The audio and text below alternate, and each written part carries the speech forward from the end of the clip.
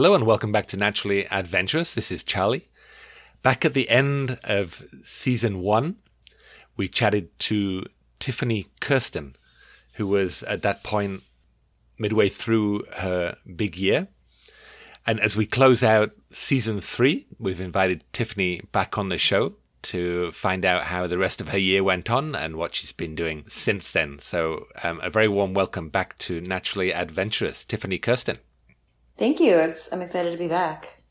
At the time we talked, you had several different goals. I think one of your goals was to pass 700 in your lower 48 big year. And then you also kind of had it in your mind that it might be possible to actually break the record for your big year. So could you let us know how you got on with that? So, yeah, I had right around when we recorded the podcast in July of 2021, I was really looking at, I was doing really well so far and had a lot of time, kind of downtime over the summer to plan, and was mapping out the rest of the year and figured I could almost certainly get to 700, which was my original goal, and could possibly break the record, which was 724 at the time. I had a big spreadsheet, and doing a big year is a lot of logistics. And so it's, Sure. all the whole list of birds, and then location A, location B, location C, all these different backup plans if the first location didn't work out. And I had mapped out my way to 700 and kind of eliminated some birds, individual species that I could go for, and I knew I could get them, but nothing else was anywhere near them. So Smith's longspur, for instance, was one of them. I knew I could go to Oklahoma in the middle of nowhere for them, but I also knew that would be a trip for just one bird. And so I was planning budget friendly for 700. I would delete this one, delete that one, delete that one. And so I factored kind of all those back in. I was like, well, if I'm able to go for this one and this one and this one, I know this handful of birds are guaranteed, and then if a handful of rarities show up and are cooperative enough for me to chase them, breaking the record is not super likely, but it might be possible. So I think we spoke in about July. I think at that point you were on about 650 species. So you made it to 700. I made it to 700. What date was that you made that milestone? October 3rd. October 3rd, Right. I got 700 on a boat out of Ventura, California, and blue-footed booby, of all species, blue-footed booby was my 700. So that was very fun. Right. Very nice. And at that point, had you already decided that you were going to go for the record? I was still trying to decide. Right around when I hit 700, frankly, is right around the time I ran out of money. Right. And I think I talked about in the last podcast how I had recently bought a house, and then, just after COVID hit, I bought a house, and then I lost my job. And so, I was trying to not go in debt, but also not lose my house. So even after I hit 700, I was still deciding for a bit whether or not to continue. So what happened after that then? Did you still had birds that you wanted to go for, and you had them kind of mapped out in case, or what? Yes. So I had to, in this decision making, I had to keep going until I decided to definitively stop, rather than pause and maybe decide to keep going, because otherwise I'd be losing time. And so I went and chased a handful more birds. And then I was guiding at the Rio Grande Valley Birding Festival in the second week in November, and was put on a trip to the King Ranch because I needed ferruginous pygmy owl. So for the whole year, that was my plan, was to come back and guide that trip to King Ranch, probably the most reliable spot in the U.S. to get that species. So that was my 705. And again, you're still deciding whether or not to continue. That was on the Saturday of the festival, and Sunday morning I led a beginner's bird walk on South Padre Island and got back around noon and went to go work at the Swarovski booth for the afternoon. And I got into the Swarovski booth and had been there about 10 minutes. I'm a field tech with Swarovski, so I just go show the product basically. And I was standing there, and I got a text message that a fork-tailed flycatcher was 9.9 miles away from where I was standing at San Benito Wetlands. I guess it was fine for you just to take off and go for that. Yeah. So I instantly... Or you didn't even ask. I didn't really even ask. Clay Taylor's my boss. I just looked at Clay and relayed the message. And I instantly took off, raced over there in my car. It was a delayed eBird report from the morning. So there was a woman that had seen the bird around 8 a.m. And I was getting the message around noon. It finally came out on eBird. And so I raced over there, the 9.9 miles, and I was the first one to re-find it. It was literally exactly where she had described it, being at 8 a.m. Right. And then hundreds of birders got to come after me because it was the end of the Rio Grande Valley Birding Festival, which has 600 participants. And so that was really cool. Quite a cool bird as well. A nice long tail. Yeah, it was a really cool bird. And I had, in that spreadsheet that I mentioned, I had also been tracking my cost per bird or cost per trip per bird. And I estimate this bird cost me $1.50. Yeah.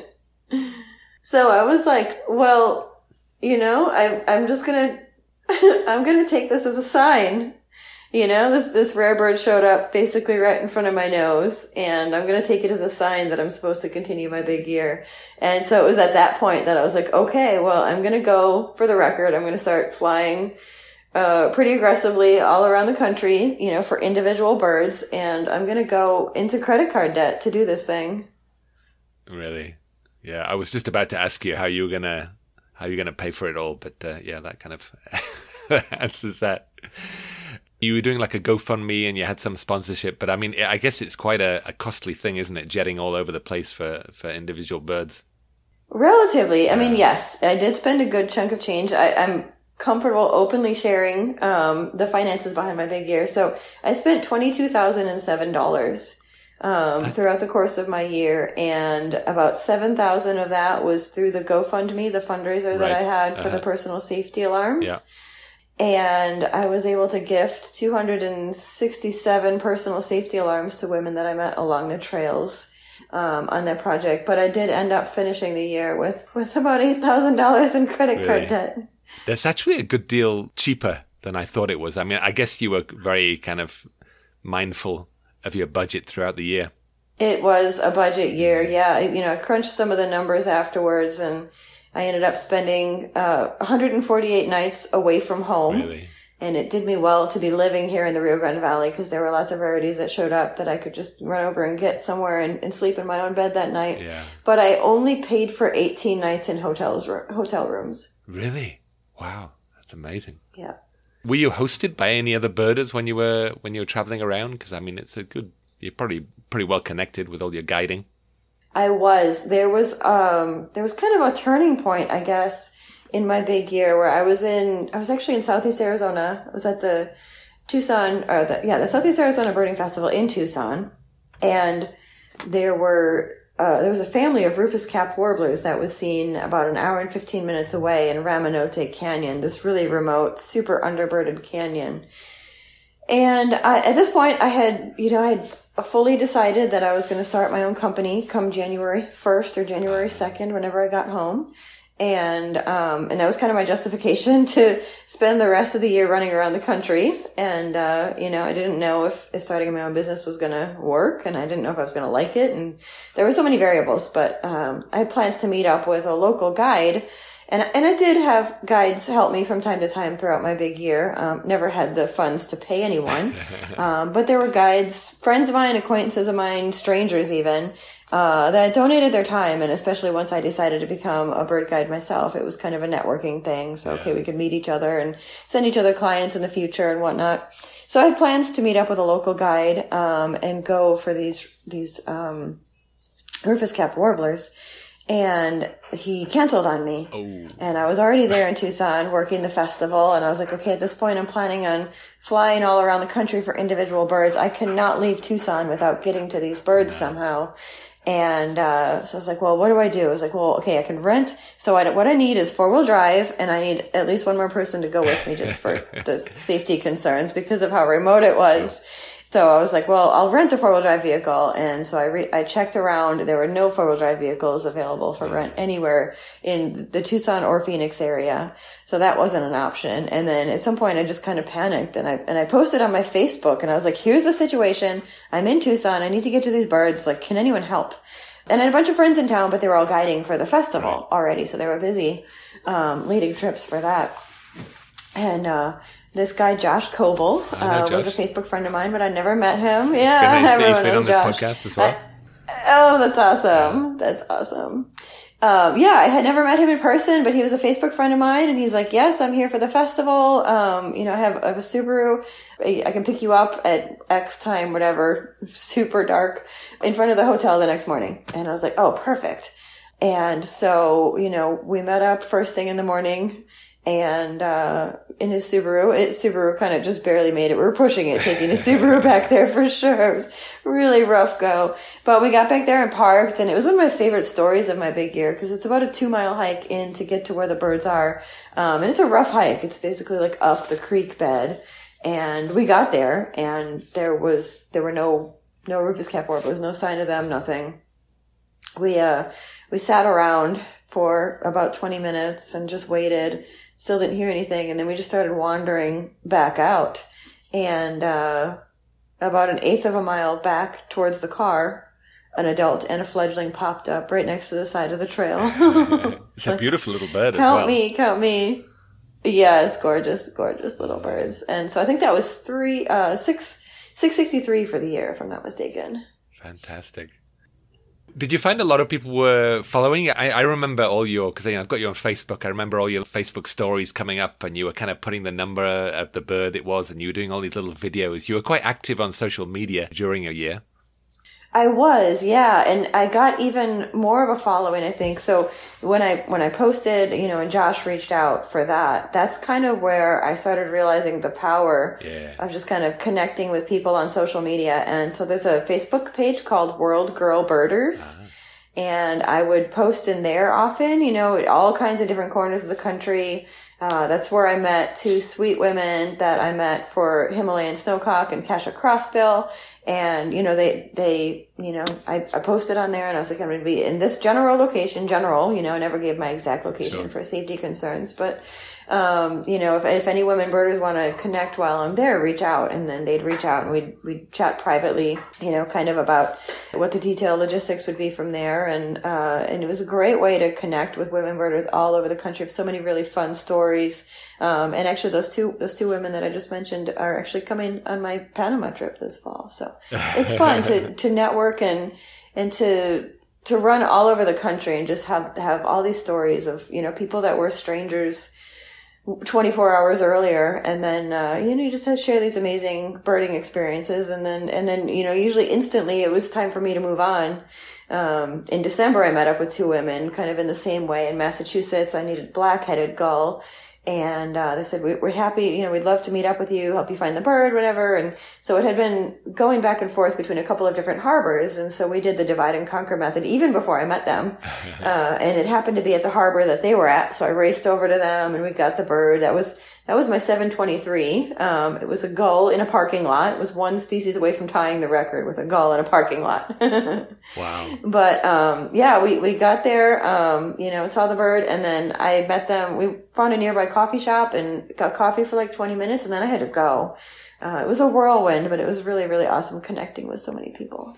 Was it in your mind during the year that, you were starting your own company straight afterwards, that this was going to be quite a good way to set yourself up to, to connect with a lot of people and to tell your story, that it might be a good way to sort of kickstart your new company?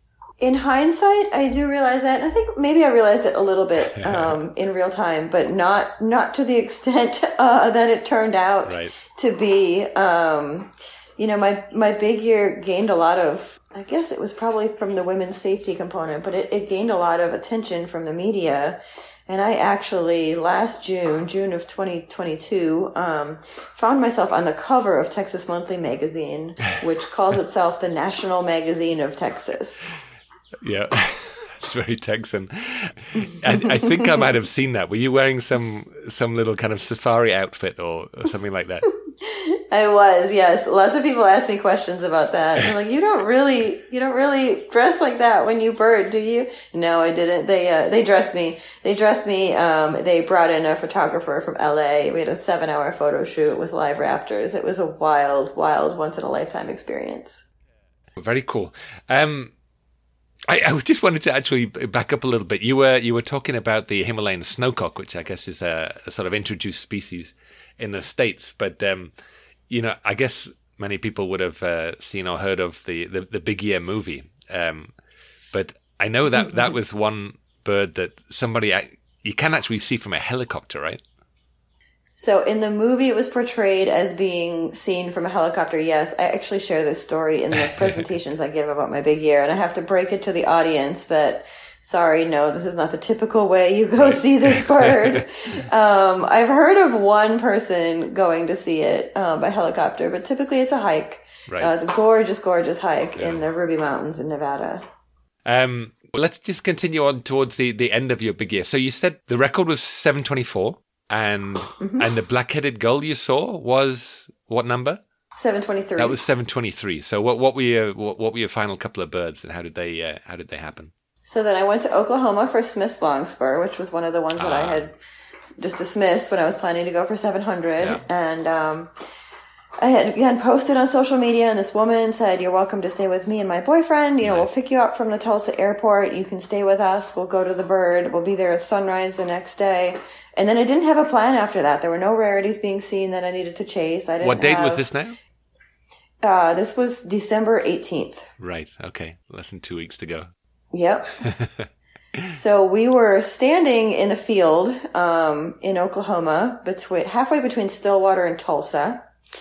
And, we heard the birds are there. They were guaranteed to be there. Yeah. So we heard them, and then we saw them, and then I was trying to digiscope them because I used to carry a camera, but I actually sold it about 5 years ago. And so when I decided to do a big year, I was digiscoping and digibinning everything. I was taking cell phone photos through my binoculars and my spotting scope to try to, I didn't document everything by any means, but especially rare birds I tried to document. And if we're just sitting there and had time, especially near the end of the year with so many people following my story and whatever, it was just fun to be able to give people updates with actual visuals of the bird. Yeah. So I was trying to digiscope them, and a text message came through, and I looked at these previous strangers that I was standing in the field with, and I was like, we have to go. And they had already the night before we talked, and they said they were happy to bring me to either Tulsa or Stillwater airports, wherever it made most sense for me to go next. And or stay another night at their place, if I didn't have anything to chase yet. And so I looked at them and I said, we have to go. And they were like, where? And I was like, I don't know. And it was 20 degrees in this field. It was very, very cold for a Texan. And my fingers were so cold, I couldn't even, I basically couldn't use my phone. So we got back into their car, and I warmed up my hands enough to book flights. And I booked a flight back to McAllen because on the Christmas bird count at Santa Ana National Wildlife Refuge, the bat falcon that had been briefly seen by one person maybe a week and a half earlier was refound. Right. From the Hawk Tower at Santa Ana. And so as soon as I booked my ticket, they brought me back to Tulsa. I flew Tulsa to Dallas to McAllen. I touched down about 3 o'clock in McAllen, and literally ran with my luggage to my car and drove the 20 minutes. I was wearing a turtleneck and leggings under my jeans and wool socks and non-breathable waterproof hiking boots. And I landed, it was 85 degrees, and raced there. And I had a t-shirt in my luggage. I had all weather clothes in my luggage. I checked a bag only a couple times during my big year. You don't have time for that. Sure. But you also don't know when you might miss a bird by 30 seconds. Yeah. And so I got there to Santa Ana. I could have quickly changed my shirt, but I didn't want to risk it. So I just got out of the car and started running with my binoculars and my keys and my phone.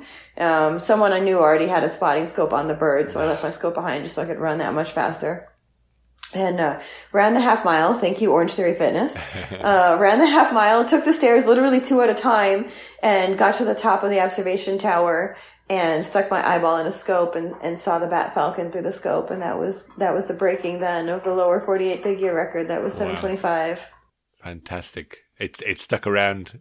That must have been quite a tense moment to getting towards that scope. So it's funny. I don't think I've shared this story actually with anyone yet. I do a lot of presentations, speaking presentations all over the country.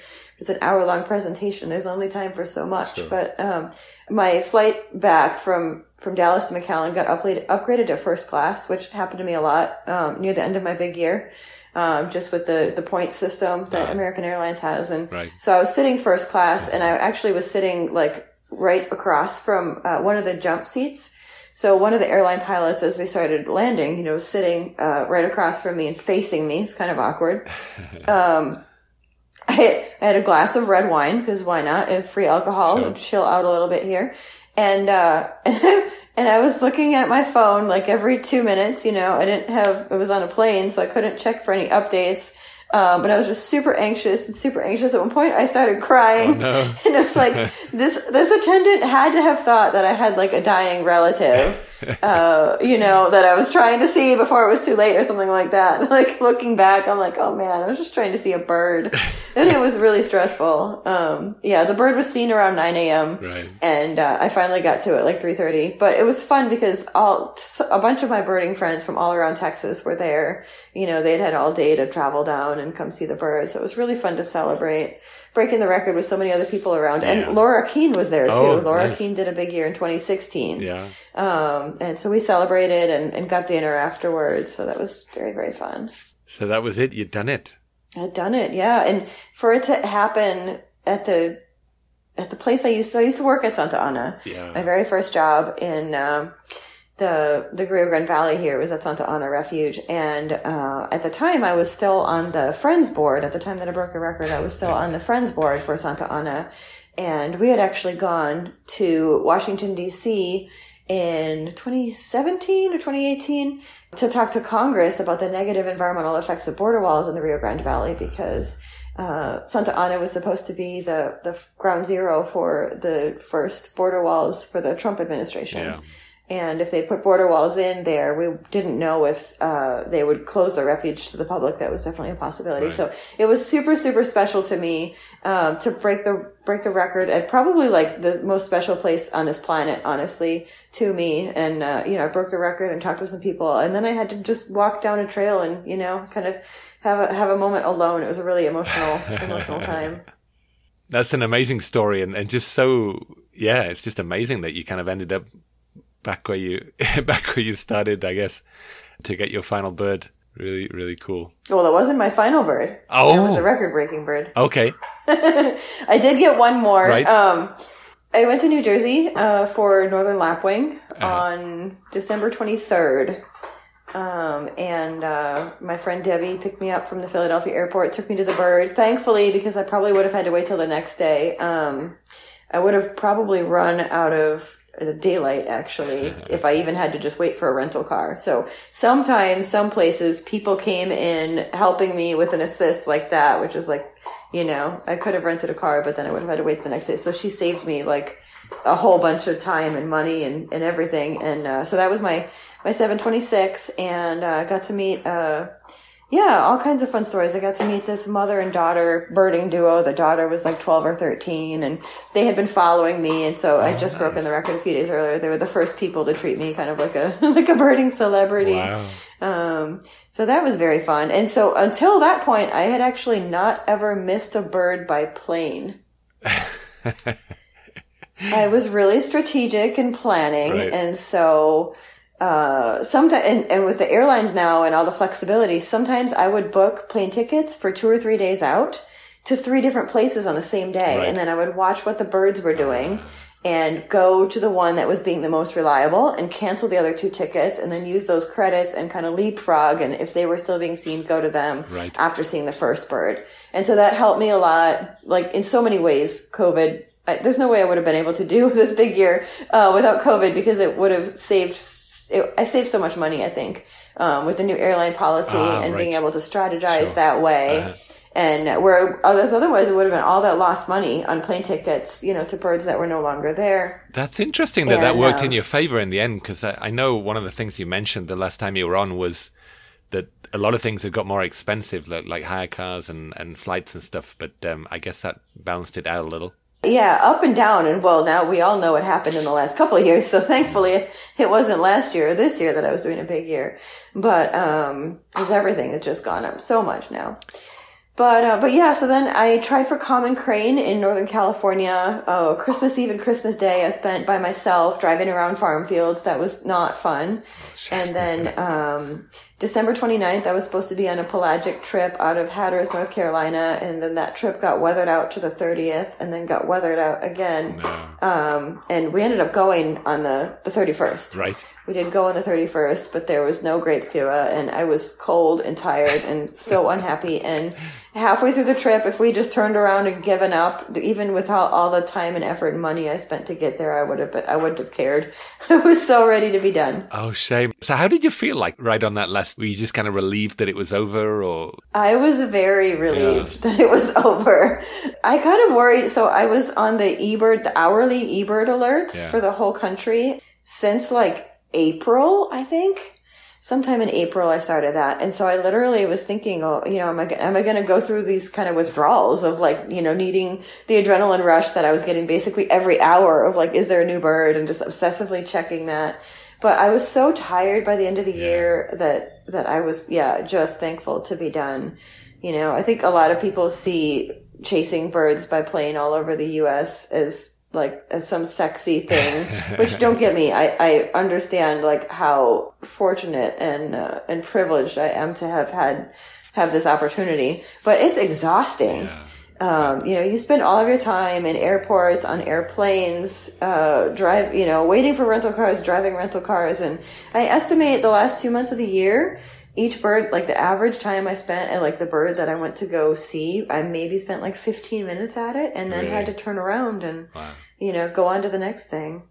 And after you were done, was it a bit of an adjustment to kind of stop looking at your phone? And I guess you turned the alerts off and just tried to kind of wind down a bit.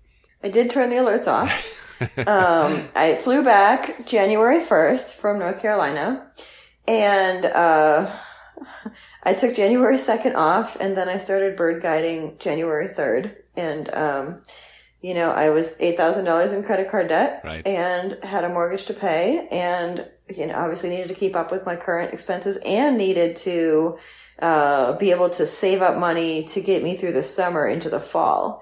Because nobody comes to Texas in the summer. Right. So I hustled. So there was no pause. My pause came about mid-May when I finished guiding for the season and could breathe a little bit again. Wow. And did it pay off a little bit? Your kind of newfound fame and, all your networking throughout the year. Did that help you to find people to guide in the beginning of the season? It did, yeah. I mean, there's no shortage of visiting birders as it is down here, but definitely I think the publicity from my big year helped, and even more so this last season that I just finished. It was kind of even more people had found me in the year after my big year, definitely. And you mentioned something about women's tours as well. Tell me about that. So my company is Nature Ninja Birding Tours, and I mostly guide here actually locally, just in the Rio Grande Valley in South Texas, and specialize in very small group women's tours and women's retreats at a fancy upscale B&B in McAllen. It's 10 minutes from the airport, so we do a shortish time. It's 5 days, 4 nights. All inclusive, and up to 6 women, a very small group of up to 6 women at a time.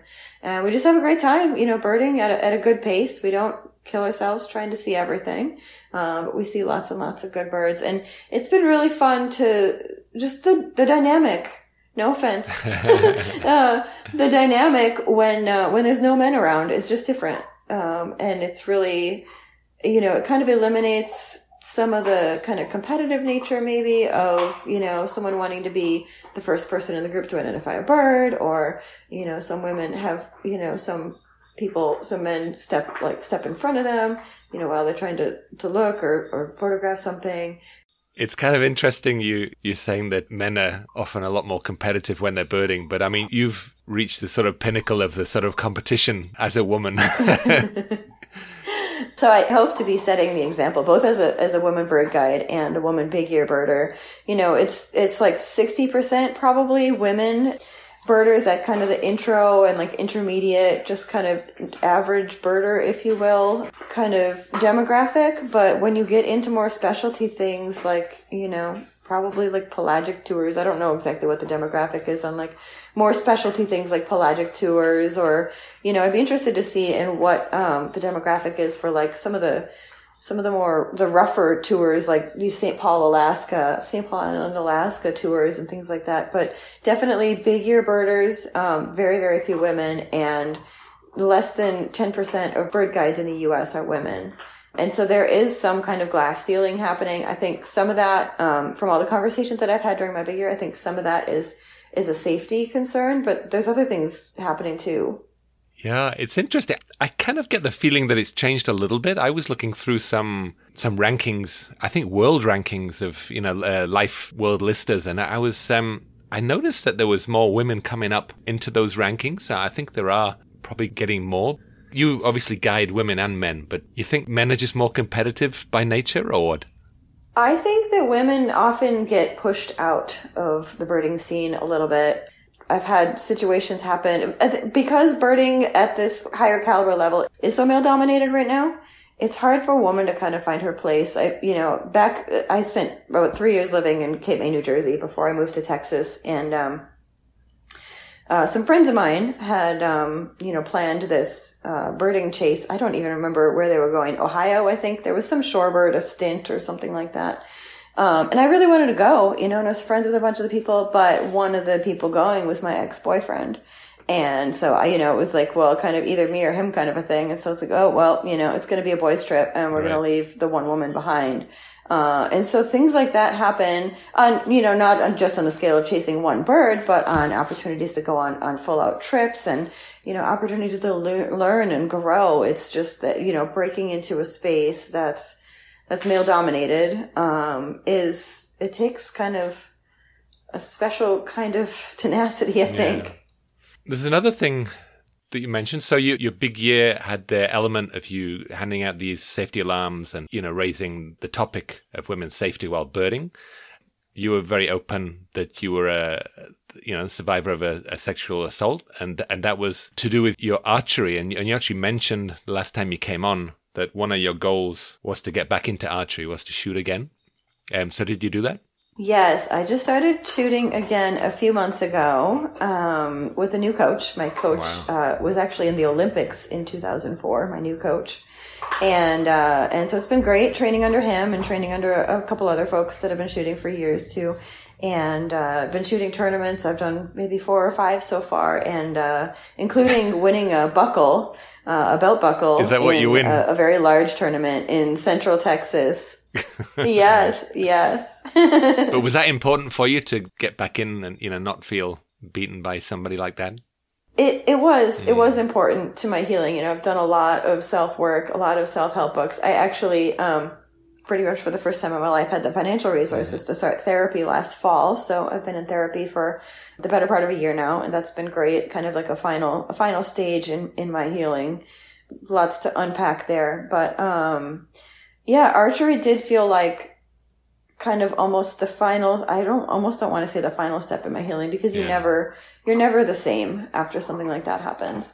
And there's a stage of like mourning there too, of like, you're never going to be that exact same person you were before, something that traumatic happens to you. But it did feel like, kind of the final layer, of returning to everything that I wanted to return to before. So that's been really awesome, really empowering. And I found a really, really great kind of new archery community here that's been super supportive. You managed to balance everything. I mean, you do a lot of different stuff, and you've done a lot of different stuff. You did your dancing and your training for the upper body strength competition that you were training for big time, and you're doing your archery, and then you're doing this competitive birding. Do you find you're able to sort of balance all your interests and keep kind of... I mean, there's certain things I like to do I love studying languages and I like doing martial arts, but it's sometimes hard to fit everything in. You sometimes go so busy with one thing, with birding or working or whatever, that you can't fit the other things in. Do you manage to balance everything that you want to do? I try. No, the world's worst crime is that there's only 24 hours in the day. It's awful. Today I went to the gym, I took a weightlifting class, and then I went and shot archery, and it was like, oh, yeah, kind of overdid it at the gym, because archery is pretty demanding too on the body. Oh, right. And I started country dancing since we last talked. Yeah. That's new in the last year, so that's become a big passion of mine.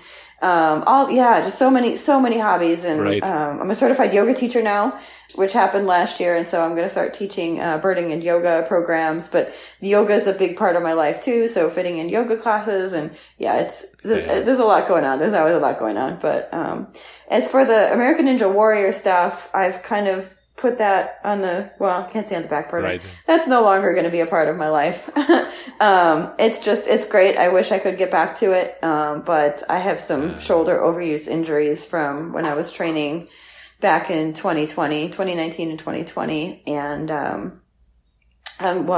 frankly, I'm self-employed now. So, if I can't walk, which, I sprained my ankle once when I was training before. If I can't be fully functional, then I can't make a living. So, but yeah, just do definitely still love, fitness and for birding, do you get out birding for fun as well? It's kind of a weird thing, because you do it now for a living and you're guiding. Do you actually sort of bird recreationally and go out and just do it for yourself?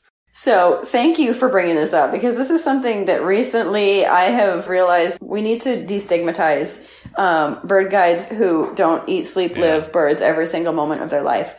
Where do I start? So last May of 2022, when I was, I guided 6 or 7 days a week for 4 or 5 months, to just trying to recoup finances and make sure that I would be in an okay place until fall. I basically hated birds. I did not want to look at another bird. I went to go work, after I finished my season here, I went to go work for Swarovski for about a week at the biggest week in American birding in Ohio. And, we split, the people we have working there, we split between being in the field on the boardwalk and spending time in the tent at the expo. And I was like, can I please just sit at this table and talk to people about optics? I didn't even want to go look at birds. Like, turn the birds off. I don't want to look at birds anymore. So, I did go through a period of time where I was like, man, do I like birds enough to be a full-time bird guide? But then I had the summer to recalibrate, and I loved birds again in the fall. And I paced myself this season, but really? It's not really a hobby of mine, frankly. It's taken me a while to get to the point of recognizing that that's okay. Okay. That's very interesting. I mean, for me, I see birding on my own and guiding other people as very, very, very different. I mean, sometimes when I finish, a long tour, the only thing that I want to do is just go birding on my own, just for myself. So I do see it as something very, very different, and I'm certainly I'm kind of a bit obsessed. But it's one of the things I rarely feel like I don't want to go birding. Yeah, put it that way. Yeah, well, and I might feel different. Other parts of the country, I definitely enjoy going birding. I see green jays too many days of the year. So part of it is that, I mostly do local day guiding, private day guiding, and then small group tours here in South Texas. And then I am also leading some tours, some women's tours and some co-ed tours, all genders tours, to Panama this coming fall 2023 and fall 2024 as well. And I have had an awesome opportunity to co-lead a wings trip to Alaska. So we'll be going to Gamble and St. Paul this September. Looking to the future, is that something you'd like to do professionally, to sort of expand your horizons a little bit and get out, beyond the lower 48? Yeah, I definitely am interested in more international travel. I've actually only flown outside of the U.S. myself 3 times. Wow. So I'm still kind of working on my own comfort level with traveling, on top of, also being responsible for a group. So, Panama's kind of baby steps in that. I partner with Canopy Family, and so they help us out a lot, once we get there, but definitely, working on just growing my own international experience. First, and then continuing to expand more tours. And I definitely want to go birding in my spare time. Definitely tropical birding, is a hobby of mine. Especially when one area, or, you obviously know your area incredibly well, and the US incredibly well, but to go somewhere else, to go out of your comfort zone and delve in and just be completely overwhelmed by birds that you don't know is quite a different thing, isn't it? It's really fun to go somewhere and not really know. So my first international trip was to Costa Rica in 2012, and I went and I basically had not studied. I'd done a little studying of the field guides, but I hadn't studied any calls before I went, and it was just the wildest thing to step outside the first morning and not have any idea what any of the sounds are. And I found that I kind of missed that in the U.S. Once we learn calls and songs, our brain goes to identifying, and it's like, identify this, identify that. And it's no longer kind of that Zen kind of meditative moment where you can just be, and experience it. You're just trying to analyze it. And at least for me, I can't turn that off. Once I learn what's what, I can't stop thinking about it. There's quite a magic to that first stage of birding where everything is new and everything is wonderful. And, even though you're obviously still, as an experienced birder in a particular place, you obviously love the stuff, but you feel like you've lost that magic a little bit, of that sense of wonder that you get, that you feel at the beginning. A little bit, yeah. The figuring this out and figuring that out, it's replaced with a different kind of confidence of that's that and that's that. And the wintertime here, I guide, I honestly live a lot of the same days on repeat, going to the same places with different clients the following day. And it's like a museum tour. The birds are so situated in the winter months. It's like, the clay-colored thrushes here on the right and the curve-billed thrashers up here on the left, and then mid-March or so, stuff starts nesting, and it's like, oh, wait, who moved that one? That wasn't where I left it. So I often wonder how somebody guiding in the same place again and again stays kind of motivated and keeps their enthusiasm, I guess, going for their clients. So I love birds, but I think I love connecting people with birds even more. And my whole career was in environmental education before I started managing the McAllen Nature Center. And so the environmental ed component, I have a degree in wildlife ecology, but I don't have a very, very strictly scientific birding background. And today I was guiding someone. We were at the National Butterfly Center, and a long-billed thrasher came out and was bathing at the feeding station, and I was like, oh, it's a baby. It's like, well, clearly it's not a baby. And my client knew it wasn't a baby, and then I was like, this is this year's young, it's a fledgling. But it's like, I love the interp, the connecting, the excitement, showing people life birds for the first time, green jays and kiskadees, those things that are so common to us, but they're so exotic for all the visiting birders. So I love that. And then I've grown to love my small group tours even more, because you really connect with and get to know the people. A lot of day guiding, it's like, we spent 8 hours together, and we were looking at things that weren't each other. We were looking at the birds. So I'm not going to even recognize you maybe even in the future. But what I do love, is being able to sleep in my own bed every night. So I travel in the off season, I'm looking at filling in some trips, in the off season here. So I'll have Alaska in September, and then Panama in October. And then, come November, it'll be guiding season back here again in Texas. Any other goals for the future? So I'm planning to sit down this summer and try to start writing a book. That's one thing. The speaking thing has taken off a lot more than I ever anticipated it to have taken. So I actually just got home a few days ago from a 31-day speaking tour from Indiana all the way up to Maine. And so I'm looking at doing something similar again, possibly next May. Get on the road and get traveling a little bit. Yeah, I'm heading to Colorado in a few days, actually. I've got a presentation in Grand Junction and then another one in Denver. And then I'll be pretty much done.